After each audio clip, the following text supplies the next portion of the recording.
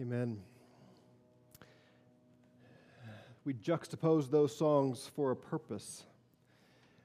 As I've told you in the past, Christmas is not intended to be cute because we're talking about the eternal, holy, amazing God coming to join one of us, and that's not cute.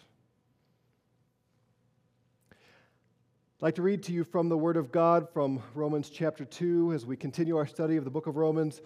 Please listen. These are not my words, these are the words of that holy and great I am. He says this, "But if you bear the name Jew and rely upon the law and boast in God and know His will and approve the things that are essential, being instructed out of the law, and are confident that you yourself are a guide to the blind, a light to those who are in darkness, a corrector of the foolish, a teacher of the immature, having in the law the embodiment of knowledge and of truth, you therefore who teach another, do you not teach yourself? You who preach that one shall not steal, do you steal? You who say that one should not commit adultery, do you commit adultery? You who abhor idols, do you rob temples? You who boast in the law, through your breaking the law, do you dishonor God? For the name of God is blasphemed among the Gentiles because of you, just as it is written. For indeed, circumcision is of value if you practice the law. But if you are a transgressor of the law, your circumcision has become uncircumcision. So if the uncircumcised man keeps the requirements of the law, will not his uncircumcision be regarded as circumcision? And he who is physically uncircumcised, if he keeps the law, will he not judge you who, though having the letter of the law and circumcision, are a transgressor of the law? For he is not a Jew who is one outwardly, nor is circumcision that which is outward in the flesh. But he is a Jew who is one inwardly, and circumcision is that which is of the heart, by the Spirit, not by the letter. And his praise is not from men, but from God." Will you pray with me? Our Father, we have already proclaimed the wonder and the glory of you sending your holy and great Son to join us in the human race, to take the punishment that should have been ours, to become flesh and be treated as flesh, that we might be treated like the sons and daughters of God. Father, this morning I pray that your Spirit would be present among us and that we would understand what must take place if we are going to be with you forever in heaven and see you as you really are. Open our eyes to the truth, remove the blinders, give us soft hearts to hear, we ask in Jesus' name. Amen.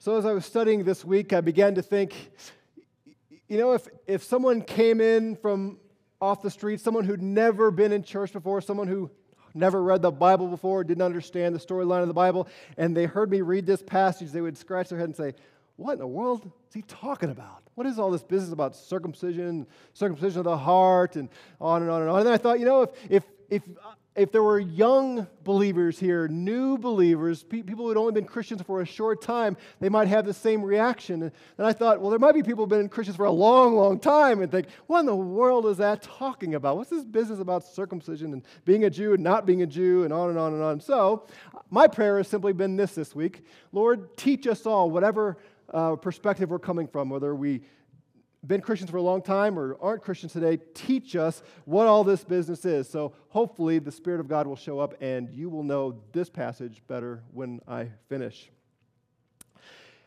We have to have some background here to get this. 3,500 years ago, in time and space and human history, God created a special relationship with the people that we call the Jews. 3,500 years ago. That's 1,500 years ago, before the time that what I just read to you was written. It's been 2,000 years since Christ, right? This is 2012, almost 2013 AD. AD means Anno Domini. That's not what it means. That's the Latin. What does it mean? The year of our Lord who? Jesus. The entire Western world in a couple of weeks or so is going to celebrate the year of our Lord 2013. And I want to challenge you, Christians, tell the world what they're celebrating. It's the Lord Jesus Christ, 2013 years since Him. But 1,500 years before that, before Jesus had come, before the Word had become flesh, God entered into a special relationship with the Jews. He called them out, treated them differently than He treated anybody else. He said, I will be your God and you will be my people. And I'm going to have this special relationship, this special arrangement with you where I'm going to give you everything your heart could possibly desire. I'm going to give you wealth. You're going to have an entire nation of King Midases. Everything you touch will turn to gold. Literally, you'll be rich. And I'm going to give you health where you will have no diseases and no problems physically. And I'm going to give you military prowess over your enemies. Nobody will be able to defeat you. And you will have heaven on earth. And they said, sign me up. He said, here are the terms of this contract. I'm going to give you my law, my 10 commandments. And you got to keep them. So you can't have other gods, you just me, and you can't make idols and worship them, and you can't take my name and a vow in vain, and you got to keep the Sabbath, and you got to honor your parents, and don't steal, and don't lie, and don't covet things that aren't yours, and don't commit murder, and all that stuff. And if you keep all of those laws perfectly, you'll be a special possession of mine, a special nation to me. They said, great, sign us up. He said, but there's another side to this. If you don't keep my laws, if you disobey, if you break this contract, there will be consequences. I will judge you. I will punish you for disobeying me. And instead of having wealth, you'll have poverty. Instead of having health, you'll be poor. Instead of conquering your enemies, they will conquer you. And it will be severe for you if you break my covenant. And they said, great, sign us up, we're in. 1,500 years before Christ. And He gave them a special sign, a special a mark on their body that set them apart. It was circumcision. Now, people today, most little boys are circumcised in our nation today, but it's not for religious or traditional reasons. It's more for hygiene and such. But this was a special mark, and that's why Jews to this day, their boys are circumcised on the 8th day, because God said, this is what I want you to do. Circumcise all the boys to set you apart as uniquely mine. So He's given them the law, what we call the Old Testament, Genesis through Deuteronomy. He gave them those commands, gave them the law, gave them the special mark, and said, now keep my commandments, and I will bless you. Well, over the upcoming centuries, what Israel did is they forgot the terms of the contract. And they began to convince themselves by simply having the mark, having circumcision, and having the Word of God, they were good. God likes us. God is pleased with us. God is going to bless us because we've got the sign of circumcision. We have the law. We're good. God likes us. Everything's happy. He should bless us. And by the time we get to Jesus' day, by the time we get to when what I read to you was written, they were absolutely convinced that they couldn't do anything to get outside of God's blessing. Yeah, they'd had some hiccups along the way, and they disobeyed, and God had brought some judgment, but He had promised to bring and deliver. He had promised to bring a Messiah, and someday God is going to receive them back, and everything's going to be great, and they're good because they got the sign and they got the law. And Paul, the apostle who wrote what I read to you, he's got some things to say to the Jews who think they don't have to keep the law, they don't have to obey God, they just have the sign and they have the law and they're good. It's kind of like this, not perfectly like this, but kind of like this. Imagine someone who is recruited to the army and he puts on the uniform for the first time. Can you imagine? Some of you can because you've had firsthand experience with this kind of thing. Puts on the uniform and thinks, I'm a soldier now. I get to wear the uniform. I get to put patches on and things. I get to serve my country in uniform. Well, it's not just putting on the uniform that makes him a soldier. There are expectations of him. He's intended to fight with bravery and courage for his nation. He's making a promise not to leave any of his fellow soldiers lying on the ground, but to bring them back to camp and to safety. He is committed to serve this nation with his last breath. He is committed to act in a way that's becoming of a soldier of the United States Army. And imagine somebody like that eventually gets to the place where he doesn't really care about the duty. He doesn't really care about what he's committed to. He's just proud of having the uniform. That's kind of how the Jews had become. They have the uniform. They have the circumcision. They have the written requirements. They're good. And Paul has something to say to them. And so he says, if you bear the name Jew and you rely upon the law, that is, you rest on it, just having it, and you boast in God, saying, I'm good with God. We're friends. He's got a special relationship with me. And you know His will. You know it because you've got it and you can read it. And you approve the things that are essential, being instructed out of the law. You know what God is pleased with. You know those core things that God wants from people because you've got it in the law, you've got it in the book, in the Bible. And you're confident that you yourself are a guide to the blind, a light to those who are in darkness, a corrector of the foolish, a teacher of the immature. So some of you know this. Paul was speaking from firsthand experience here. He calls himself, in another letter, he calls himself a Jew of Jews, a Hebrew of Hebrews. He was a high-ranking official in Judaism. He knew the mindset. He knew the attitude that the Jews brought to the world. And he knew, he's speaking from experience, he used to be one of them just like this, convinced that he was a guide to the blind, going around saying, look, can you not see how to please God? Are you incapable of really grasping what God wants? Let me show you. I will be your guide because I have the Bible. I have the law. A light to those in darkness. Are you stumbling around, groping, trying to figure out what's right in the world and how to please God? Let me shine the light of the glory of God before you because I have it right here in the book. I can read it to you. A corrector of the foolish. If you think that you don't know how to discern God's will, you don't know how to figure out what's pleasing to Him, I can help you. I can correct you. Because I have the law. I'm a Jew. I have circumcision. If you're immature, you need to grow up and please God, I can teach you because I have in the law the embodiment of knowledge and of truth. Paul says this is the mindset of the Jews. He says, then you who teach another, do you teach yourself? Have you learned the lessons that you're teaching to others? Think about a piano instructor who has a stack of books on music theory. And she understands all those little, squiggly lines that are written on the page here. She gets all this. Sorry, Aaron, you're going to have to find your place later when I get done. I'll get hollered at if I get done. She can show you all these notes on the page. Oh, thank you. He doesn't need that. And she can say, and she goes around listening to people. She's here listening to Barb play this wonderful piece. She said, she didn't get it right. Look, there's a note right there that she missed. I know because that little squiggly line, the little filled in place, that's an eighth note or that's a quarter note. And that's not what you played. Or there's a little dot by it. That means you're supposed to add half the rhythm, half the beat, and you didn't play that right. And she goes around telling all these musicians, you're not doing it right. I can guide you. I can lead you. I can tell you and show you what it's supposed to be like. And then you ask, great, could you sit down at the piano and play? And she says, no, I don't know how to play. She's taught all these other people. She's pointed out all their errors and their mistakes, but she herself has never learned to play the piano. That's what Paul is saying is, you are teaching all these other people how to please God. Do you yourself learn the lesson? Do you please God?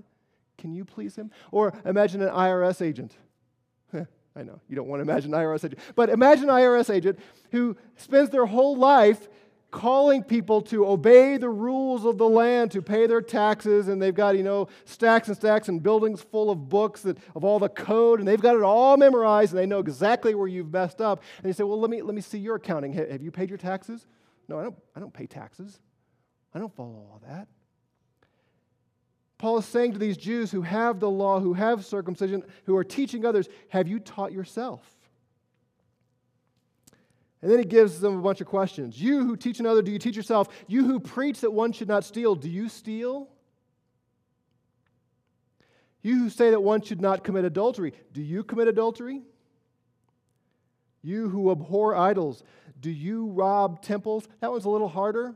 We're not exactly sure what was going on, what kind of temple robbing was going on there, and there's some different speculations. It really doesn't matter. We can be sure the audience knew what it was and that they were doing differently than they were teaching. And then he says, verse 23, you who boast in the law, through your breaking the law, do you dishonor God? That's a question here, but it's not really a question. It's kind of like when my mother would say, do I need to get out of this chair? Do you want me to get out of this chair and come over and make you behave? It's not really a question, right? And if you've been in that situation, you know you've got about 5 seconds to untie your brother from the ceiling fan before she gets up.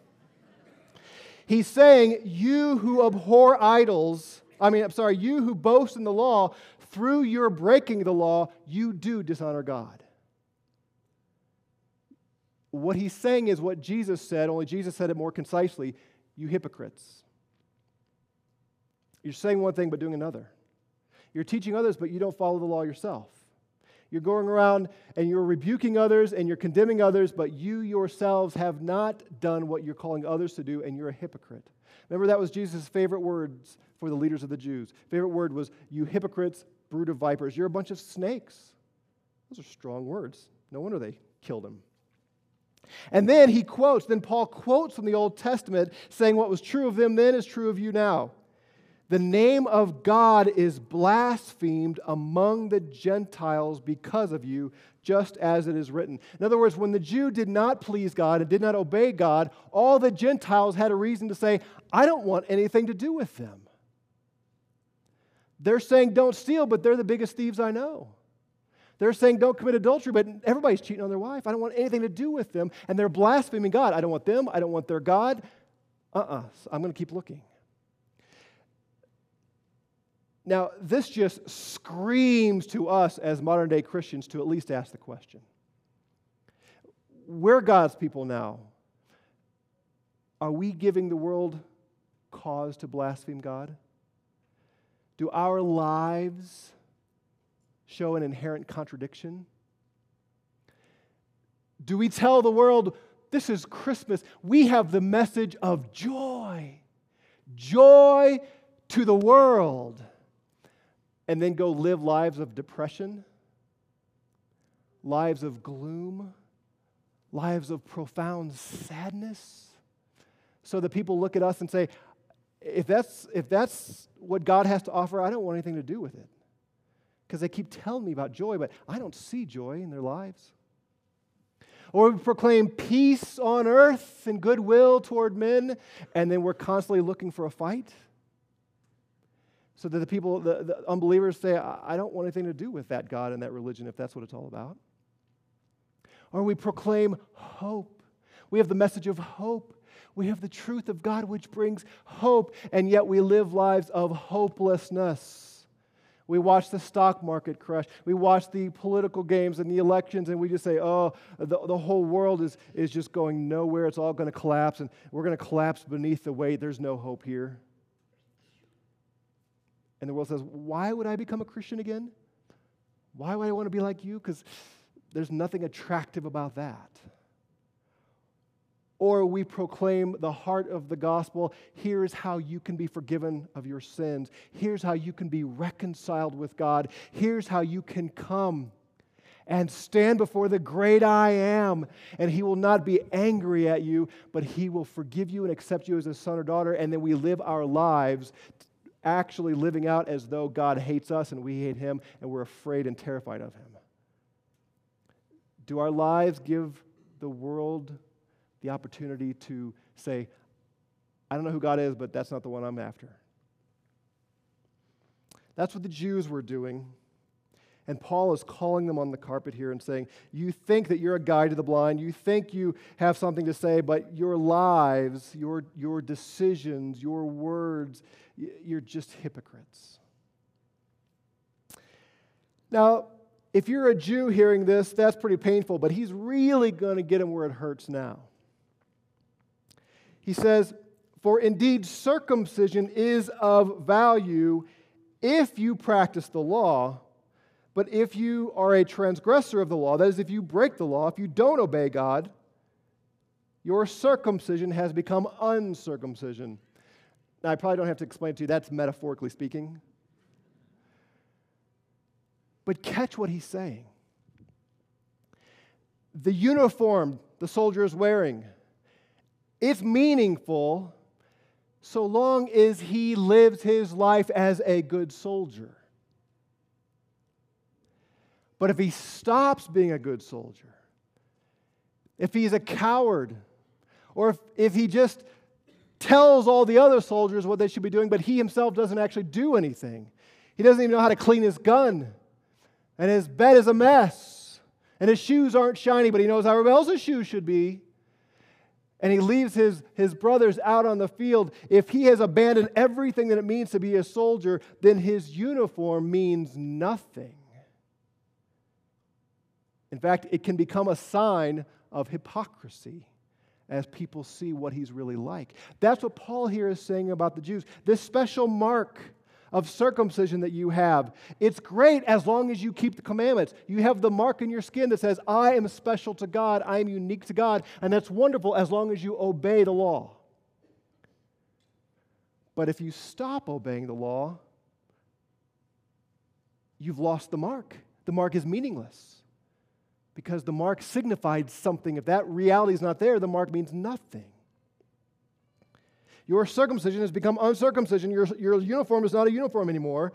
And then he says, so if the uncircumcised man, that's the non-Jew, that's the Gentile, if he keeps the requirements of the law, will not his uncircumcision be regarded as circumcision? And he who is physically uncircumcised, if he keeps the law, will he not judge you, though having the law, the letter of the law, and circumcision, though you are a transgressor? In other words, the guy who isn't enlisted, who's not in the army, who picks up his gun and he defends America. And he fights for freedom. And he is loyal to the cause. And he does everything a soldier should do. Would we not look at him and say, that's a soldier? And look at the man with the uniform saying, that's the hypocrite. Yes, we would. Because the uniform itself is meaningless. It's the life lived in the uniform that matters. The mark of circumcision for the Jew was meaningless. It's a life lived that matters. And so if someone is more like a Jew than the Jew, God's going to look at the non-Jew as the real Jew. He's going to look at the Jew like a hypocrite. Not like a hypocrite, as a hypocrite, because he is a hypocrite. Then he makes a very, very important statement.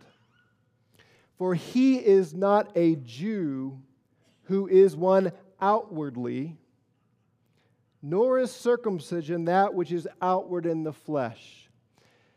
Christians in 21st century America need to know that verse. Look at it again. He is not a Jew based on things outside of himself. Beloved, what that means is, in God's sight, now that the new covenant has come, now that the church has been established, in God's sight, a person who is circumcised, a person who is born in the family tree of Jewishness, he's not a Jew in God's sight. Israel is no longer God's special people. The church is God's special people. If you're looking at America's relationship with the nation of Israel, look at it through political eyes, not through religious eyes.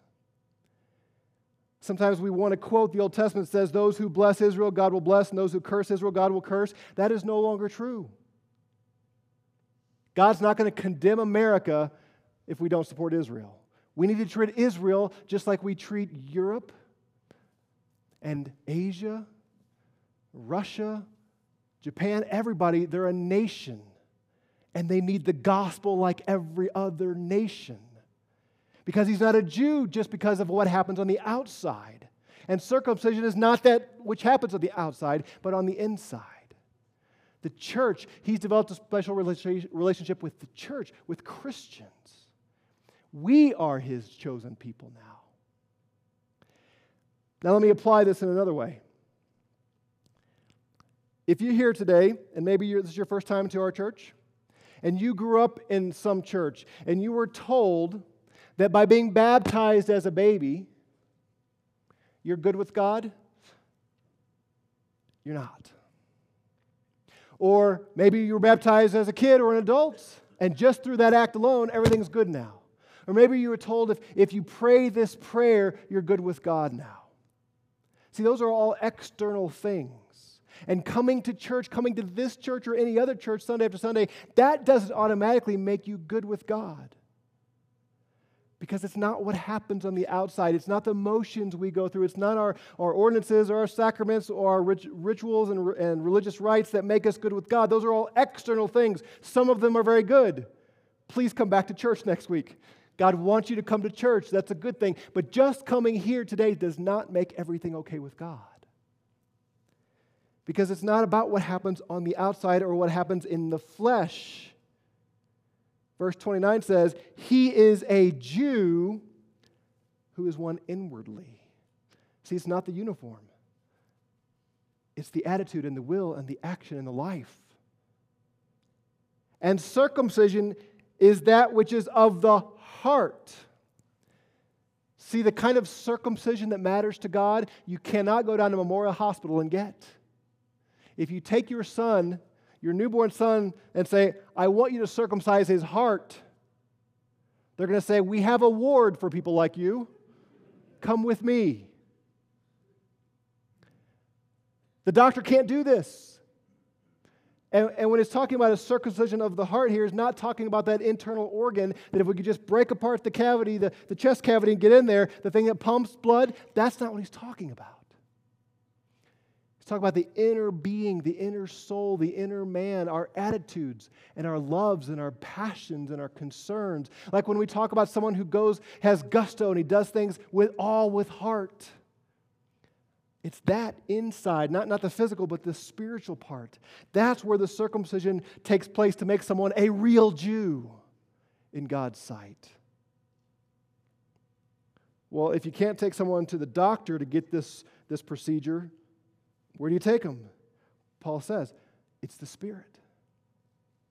It's the Spirit of God that can perform the surgery that will put someone into a special relationship with Him. He speaks to the heart. He transforms the heart. He gives us a heart transplant, but it has nothing to do with our organs, but with our inner person, our inner being.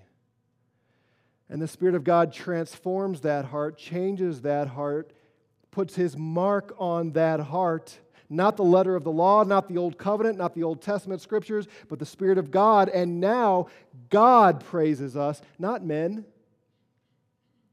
When we put on this uniform, we don't care what men think of us. We're not trying to impress people.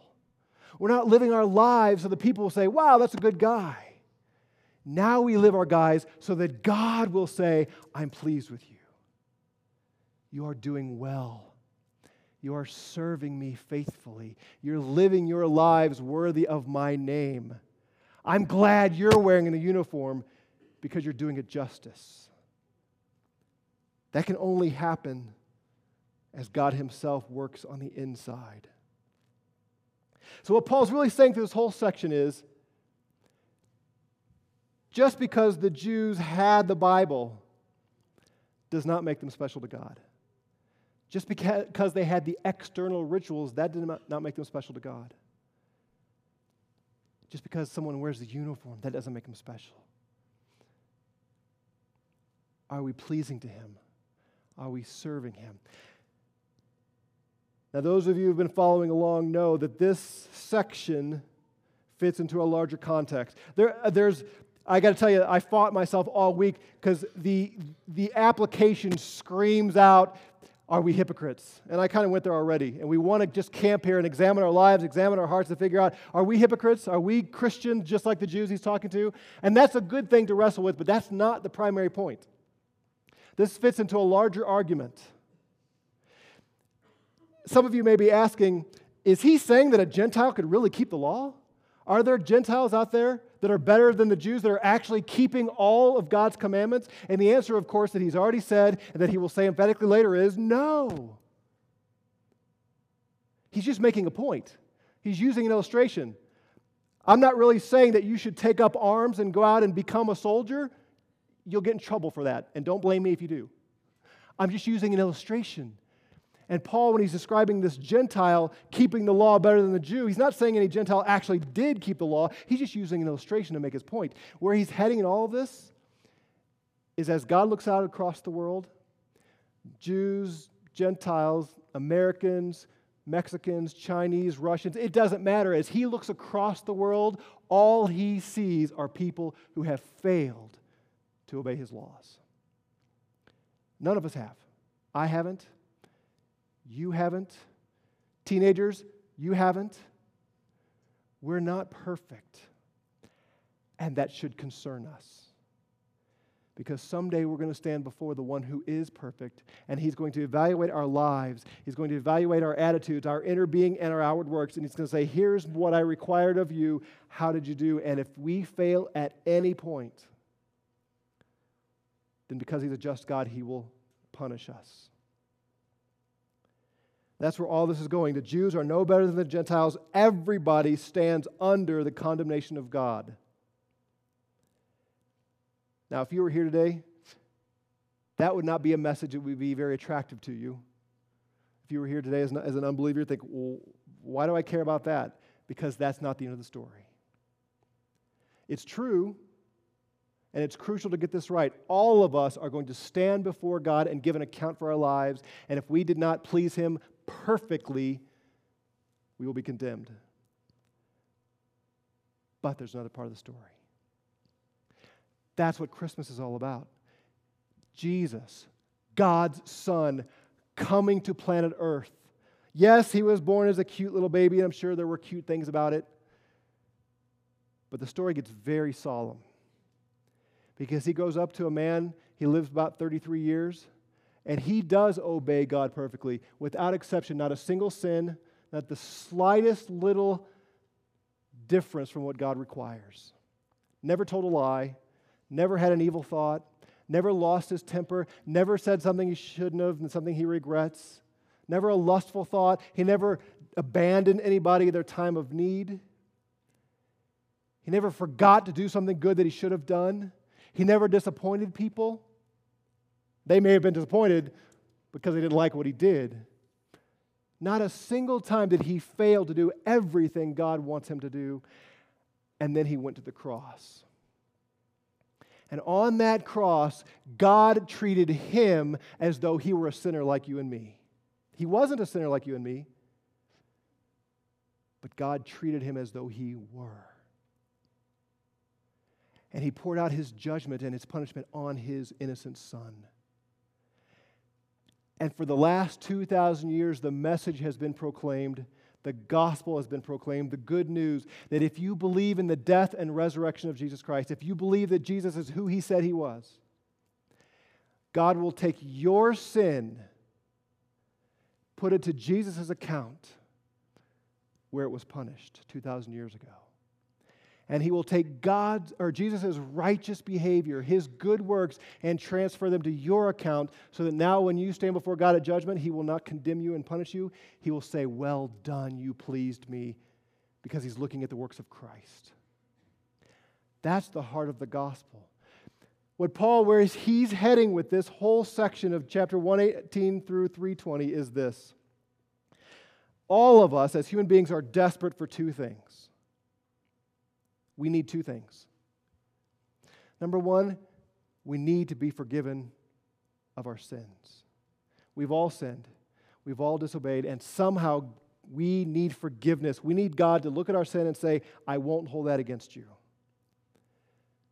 That's the cross. That's what I just described. That's the good news of Jesus becoming a child and going to the cross. The second thing we need is that heart transplant. Because our natural inclinations are to do bad things. And we all know this. I don't really have to illustrate this for you, do I?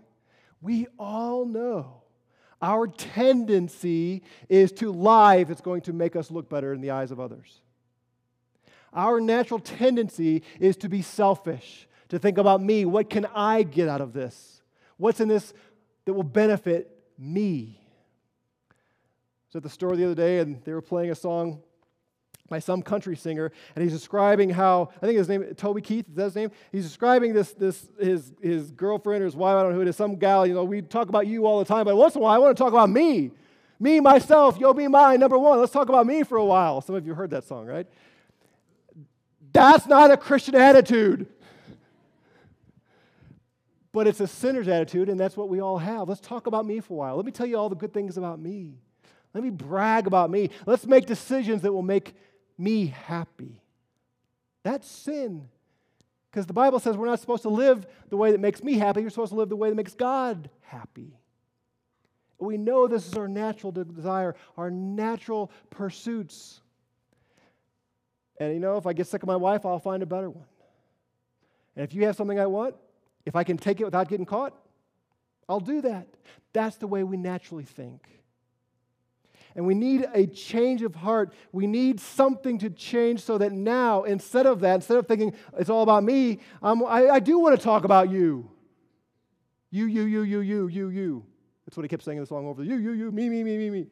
And instead of finding a better wife, I realize I have the world's greatest wife right here. And instead of taking your stuff, I realize I have everything I need.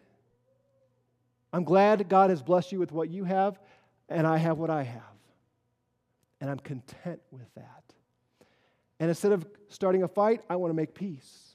We need a transition in our heart so that now our desire is to do what pleases God. And in the gospel message, in the good news of what it means to be a Christian, God says, I will do that for you.